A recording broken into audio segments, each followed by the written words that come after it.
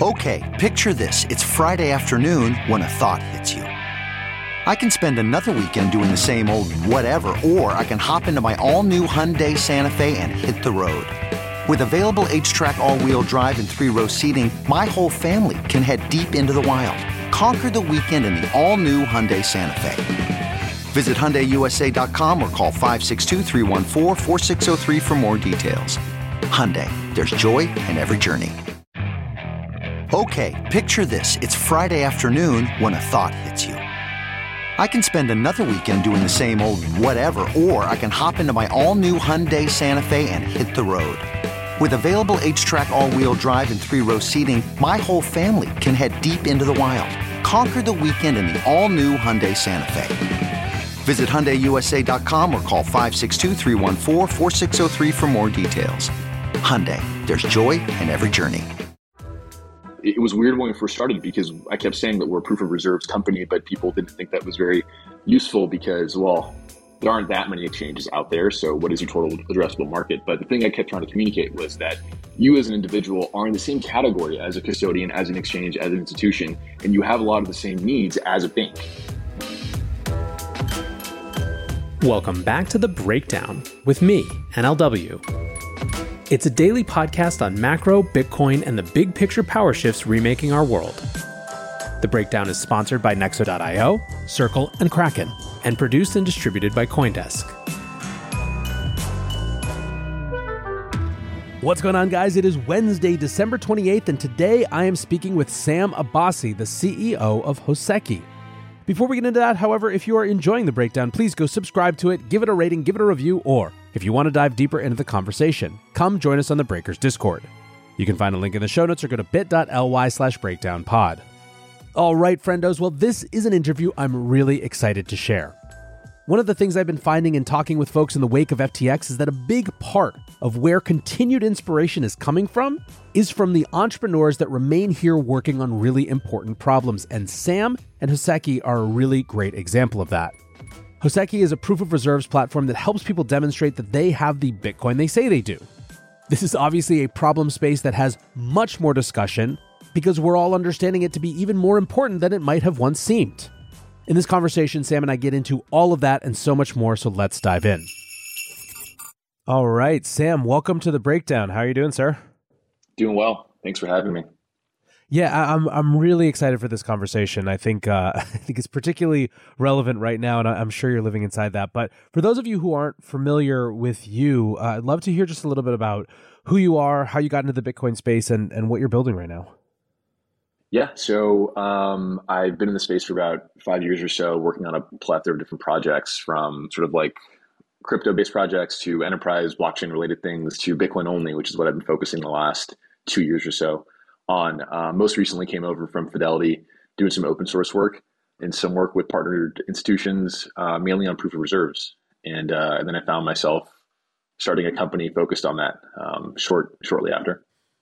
So this is, I think we were just discussing a little bit before we fired this up, obviously kind of a poignant moment to be discussing proof of reserves, but maybe let's start with how you started to get interested in this, right? Entrepreneurs have a million different things that they could spend their time on. What was it about the specifics of this sort of area that attracted you to kind of focus here?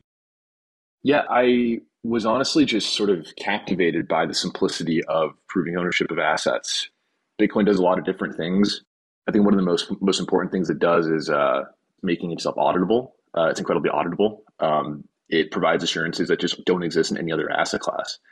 And when I realized that that's a really under sort of utilized part of the system, that just screamed to me that there's an opportunity here. But I think it's also a natural progression of how this space and how this asset can evolve. Like, proving ownership of an asset is a basic characteristic of any asset class. So that's one of the best things about building this is I can communicate that to anyone, no coiner, pre-coiner, and people deep in the space, and they can understand what the purpose of the software is and what the purpose of the company is.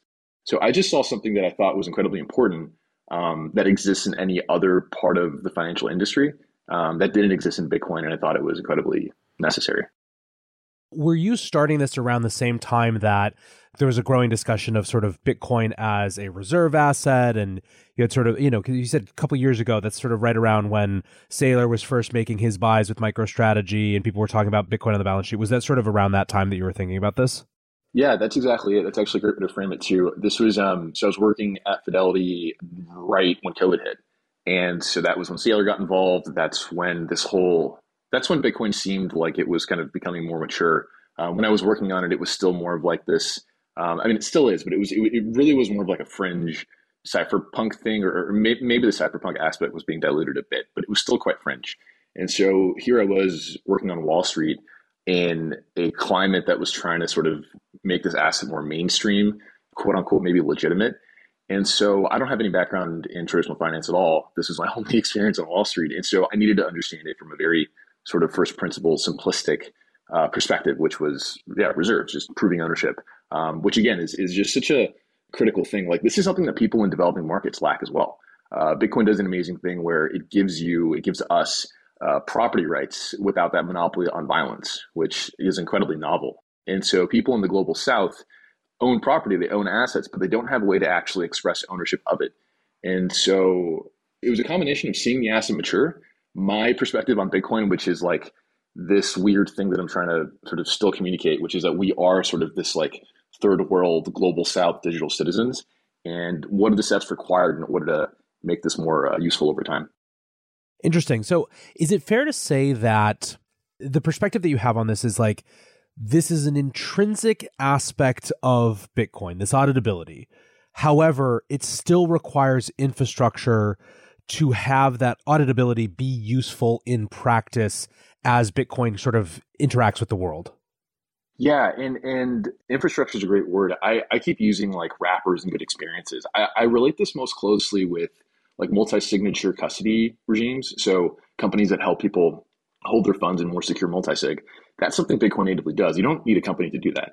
But there are these brilliant companies that have built incredible experiences and services around that. And so you've now packaged this native functionality of the protocol and you're distributing it in a very efficient and effective way.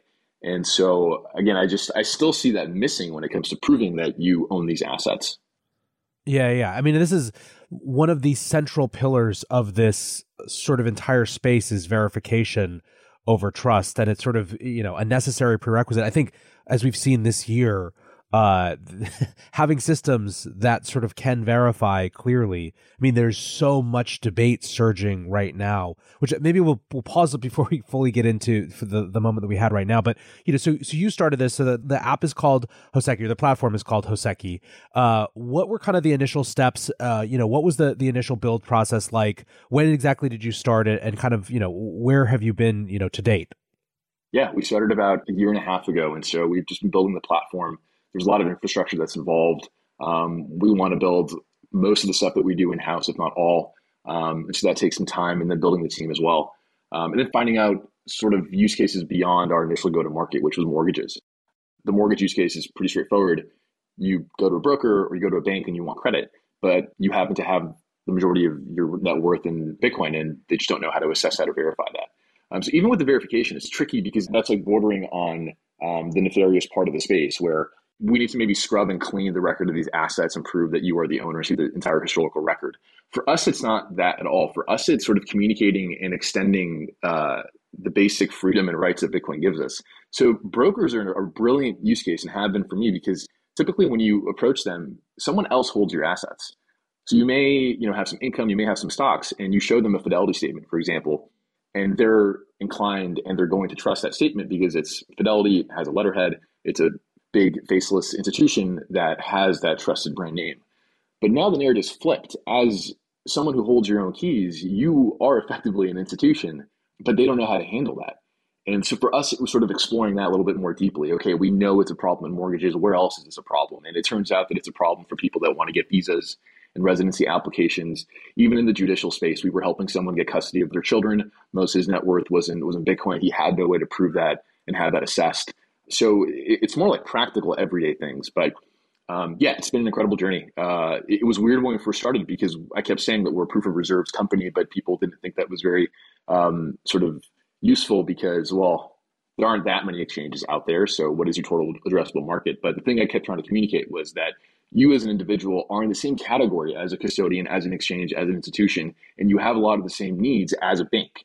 We keep saying that you are your own bank if you hold your keys, but I didn't have any banking services. I still don't really have any banking services as a bank. And so it's been about sort of exploring the true need for this basic financial plumbing that we've been trying to build. Super interesting. So, I mean, it sounds like your experience was a lot of people, their starting assumption was that the market for this was institutions or enterprises that needed to prove reserves in some way.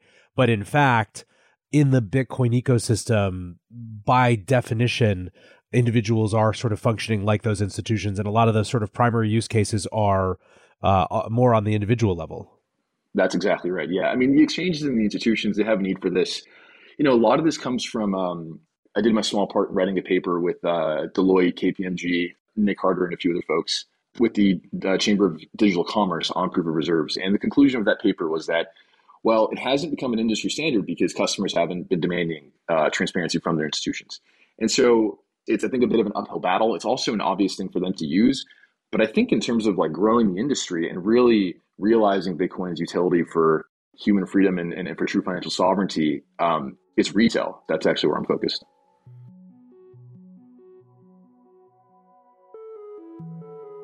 In an ecosystem where innovation is the norm, it's the basics that are in the spotlight. Nexo is a company that has never put the safety of clients' funds in question. With over 50 global licenses, $775 million in insurance, and a real-time audit of custodial assets, Nexo sets an example for security standards in the industry. Apart from keeping their 5 million clients safe, Nexo has kept building. They've just announced their non-custodial smart wallet. Visit nexo.io, that's NEXO.io, and sign up today. This episode is brought to you by Circle, the sole issuer of USDC, and a leader in crypto that's held to a higher standard. USDC is a fast, safe, and efficient way to send money around the globe. USDC is always redeemable one-to-one for US dollars and has over $45 billion in circulation as of October 13th, 2022. Plus, Circle posts weekly reserve reports and monthly attestations of reserve capital, letting users know that USDC is safe, transparent, and compliant with regulations. Just go to circle.com/transparency to see why USDC is a trusted stablecoin. Kraken Pro is an all-new, powerful trading experience for advanced traders. Spot trade, margin trade, and stake, all from a single interface.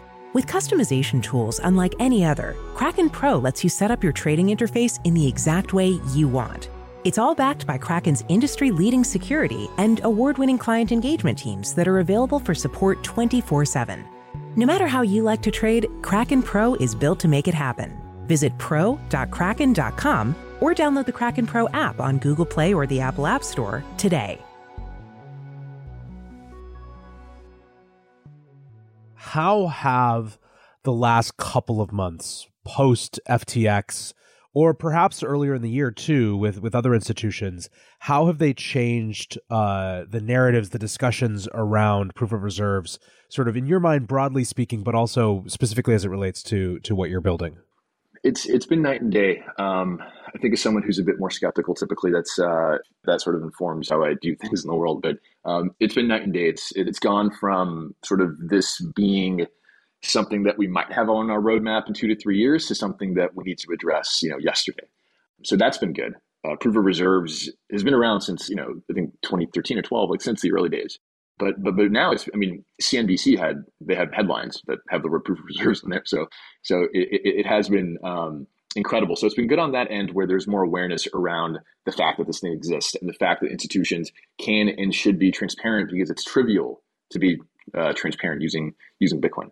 So that's the positive. The negative, I think, is that the messaging has been a little bit sort of diluted. I think people are using the wrong terms when they mean something different entirely. And of course, I think some institutions are being a bit opportunistic and doing things that they're calling proof of reserves when they're not actually proof of reserves. So this was my fear as it sort of started, and I'm more optimistic than pessimistic in general. But there definitely feels like there could be let's call it an Inigo Montoya moment. You keep using that word. I do not think it means what you think it means with proof of reserves, and almost like a proof of reserves washing sort of moment. And certainly you see that happening with exchanges. I mean, how much is that? Let's try to parse out, I guess, and for you, how much of that is opportunistic marketing, purposeful obfuscation versus messy complexity applying one proof of reserves across multiple crypto assets, plus sort of what the demand is becoming for consumers, which is really sort of extensive audits that include proof of reserves, but also include other things in terms of customer balance segregation, all these sort of things. What's the full panoply of problems, I guess, right now with sort of the way that we're discussing this? I think the place to start is incentives. I mean, these things are incentive-based. Exchanges are not really incentivized to prove their reserves. That's why they haven't done it historically. Like I said, customers haven't demanded that they do so. We sort of concluded with two approaches on how transparency can or maybe should be achieved. One is consumer demand, which doesn't exist. The other, which is the less preferable option, is regulatory regimes. So being forced to be compliant, which we don't really want to see a future where that happens. And the frustrating part is that we can be self-regulatory here. It's a very simple thing. The standards are out there. I mean, there isn't, to call them standards is even a bit too heavy-handed, I think. It's a very natural part of what Bitcoin does. And if I can explain like why really quickly, because this mental model has helped other people too. A Bitcoin transaction is like a physical check in the sense that it's a two-step process. One is, you sign the check, you put a signature on the check. And the second is that you take that check to the bank for funds to move. Doing any one of those things doesn't move funds. So if you take a check to the bank that doesn't have a signature, it's not valid. Funds aren't going to move. The signature is what verifies that this is a valid thing. It's the person who owns these funds is authorized for them to move. But similarly, if you have a signed check on your desk that's valid and you never take it to the bank, then the funds don't move either. A Bitcoin works in the exact same way. You generate a signature on the transaction and then you broadcast that to the network, which is tantamount to taking that to the bank. That signature is what verifies that you have the authority to spend these UTXOs or to destroy them and create new UTXOs. So every time we spend Bitcoin, we're kind of taking part in this process. It's really just a matter of dissecting that small bit outside of the transaction flow and then just verifying that this is accurate. The self-regulatory part is frustrating because it can be done easily. I think it's more opportunistic. I think exchanges, some of the stuff's competitive advantage as well. If your competitor isn't being transparent about the reserves, it seems like you're losing a lot by doing so. So I go down to basic, capitalist incentives here. If they're not being forced to, if they don't have a real benefit to doing so, they're probably not going to do it. And the benefits aren't that clear right now. I think the terminology isn't doing anyone any favors either. I think using the term proofs is difficult. I think for Bitcoiners, it's a little bit precarious because the only other time they hear proof of is usually proof of stake or proof of something else, which to them is scams. So this being called proof of reserves and a proof of solvency and a proof of liabilities just kind of muddies it even further.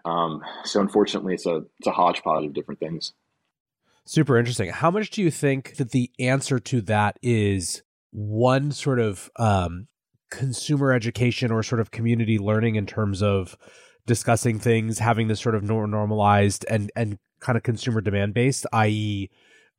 Customers saying we're not willing to work with a centralized exchange or a centralized custodian that doesn't have sort of something like this in place, versus is this a spot where there's actually a common sense regulatory regime? Because, presumably going into 2023, one of the big things that is going to be debated even more now is what the regulatory regime across, sort of different crypto assets and particular centralized custodians looks like. And I think that one of the things that I find often is that there's actually kind of more consensus among people in the Bitcoin space and among the crypto industry around what common sense rules look like around those centralized sort of custodians. Is this one that you think fits in that regulatory regime, or should it be entirely kind of market pressure? Yeah, I'm really cautious with this because it is scary when legislators come in and just start drafting different things. Granted, we have like the Lummis bill, for example. We do have innovative and forward-thinking and friendly people in government. And I've been having conversations with offices of senators in the last couple of weeks, and I've been pleasantly surprised. So there are people that are, quote unquote allies. Again, I do want to be cautious about sort of granting more power or advocating for more power on their end if we can help it. I think it's probably going to come down to hopefully some sensible legislation and or more pain. I personally would prefer more pain because, again, I just don't want legislation to exist. And I think pain is good. It makes the body stronger. Like one of the worst things that happened in this last year was that millions lost billions.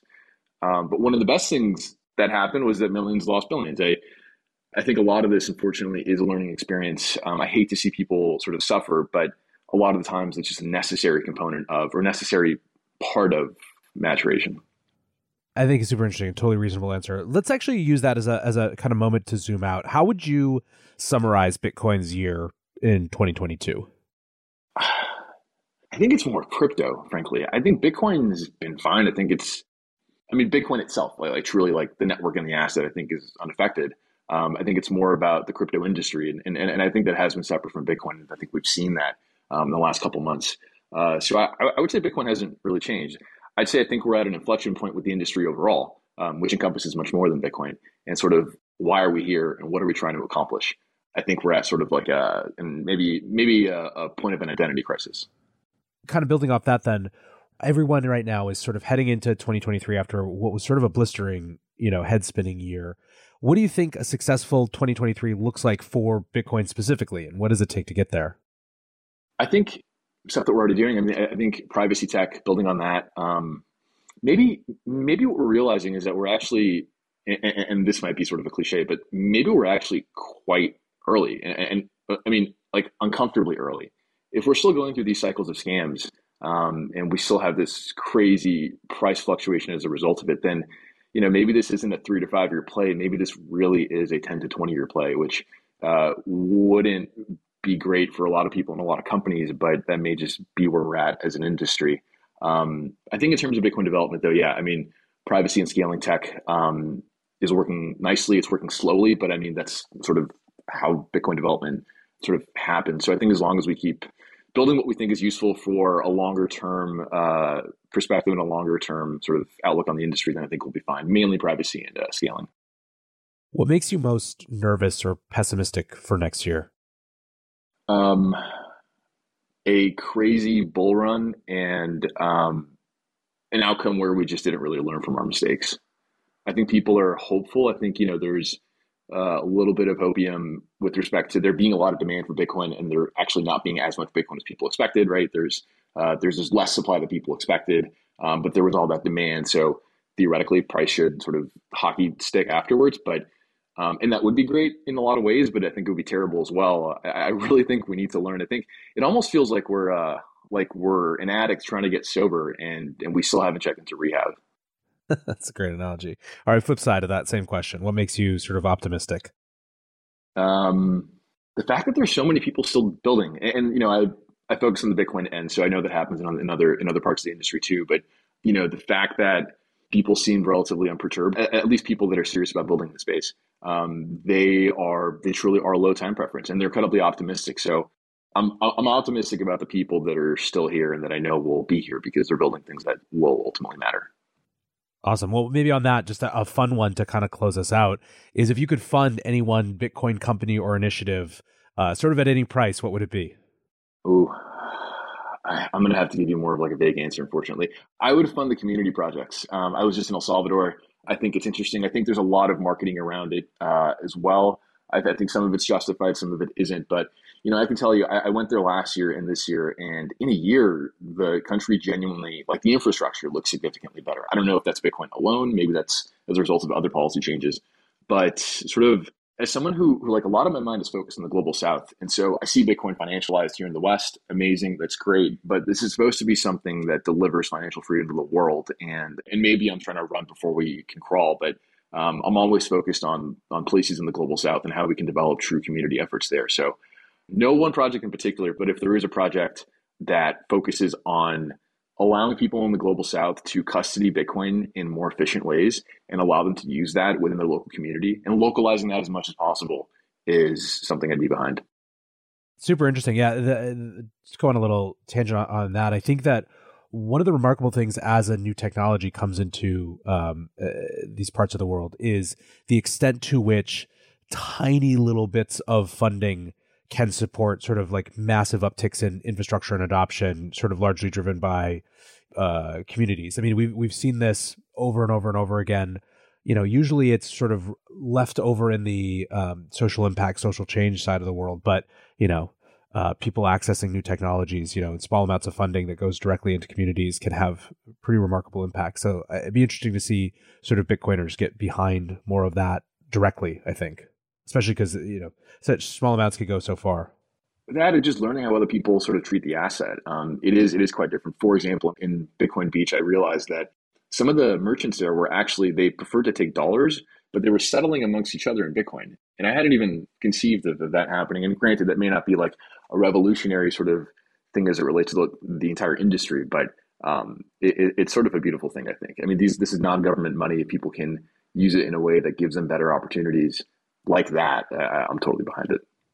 Yeah, it's a whole different conversation, but the relationship of how people use dollars or dollar-like assets, but also Bitcoin in different contexts in their lives is a pretty fascinating one. But Sam, listen, this is awesome to have you on the show. Let's definitely do this again, and very excited to see what you guys keep building. Obviously, a very important type of project in a opportune moment. So I'm optimistic that the optimistic side will win if we keep building good things. So appreciate your time and everything you do. Thanks for having me. All right, guys, back to NLW here. I said at the top, and I'll reiterate here, if you're a little bummed out and looking for inspiration, go check out the entrepreneurs building on Bitcoin and Lightning right now. There is so much energy, enthusiasm, and commitment there, it's kind of impossible not to come away at least a little stoked. And I hope that's what you're feeling right now.